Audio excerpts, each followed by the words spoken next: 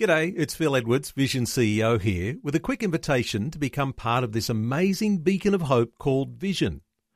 Together we can put our love into action to help people of all kinds build or rebuild their lives on the truth of God.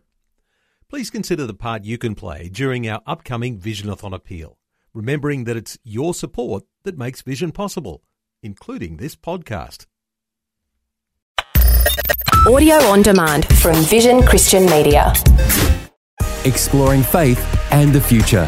Neil Johnson and Bible teacher Dr. Kameel Majdali. Our attention has been on godly manhood. Kameel, today, sometimes we think of special disciplines in a man's life, and it might be watching what he eats. It might be his exercise regime. But tell me what your thoughts are on spiritual disciplines for a godly man. Well, godly men and women, to be everything they need to be, have to practice the spiritual disciplines.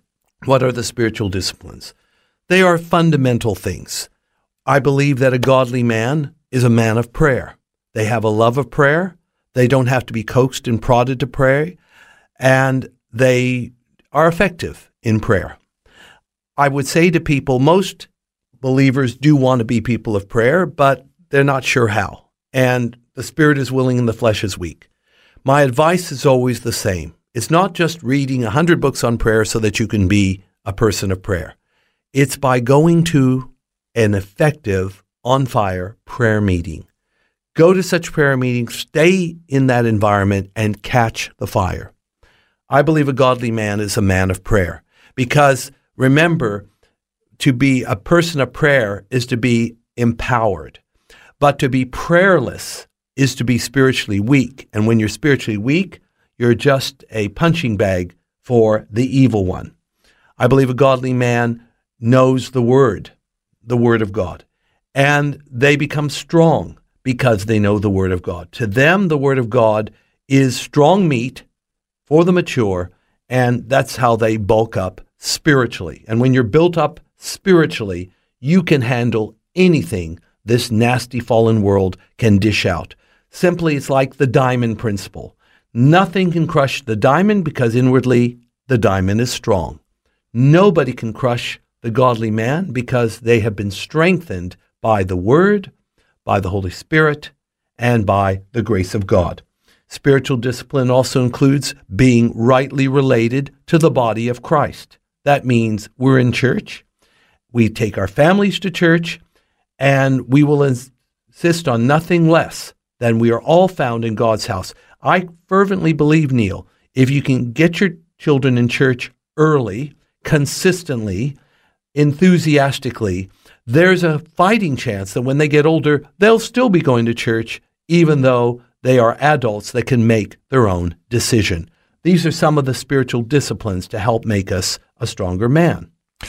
These disciplines are clearly routines. Sometimes we start with the best of intentions and these disciplines fall short. How do we get those routines and disciplines in place so they affect our entire lives? Well, one thing is make a decision, because that's part of being a good man, a strong man, is decisiveness. Make a decision that you're going to incorporate the disciplines in your life. You don't do this for religious reasons, and you don't do this to earn brownie points with the Lord. You do it because you want to love God and love your family and be the best person you can be, and you know it's good for you. Obviously, clean the slate out from all the distractions, and you may have to get up a little early in the morning, or you may have to stay up late. It depends on your temperament, whether you're, fowl or owl. Because the fowl is in the morning, the owl is at night. Whatever fits your routine, fit it in, and you will be a better person for it. Faith and the Future with Neil Johnson and Dr. Kameel Majdali from Teach All Nations. For more from Dr. Majdali, including books and DVDs on prophecy, Bible commentaries, plus today's and other episodes of Faith and the Future, go to vision.org.au. Thanks for taking time to listen to this audio on demand from Vision Christian Media. To find out more about us, go to vision.org.au.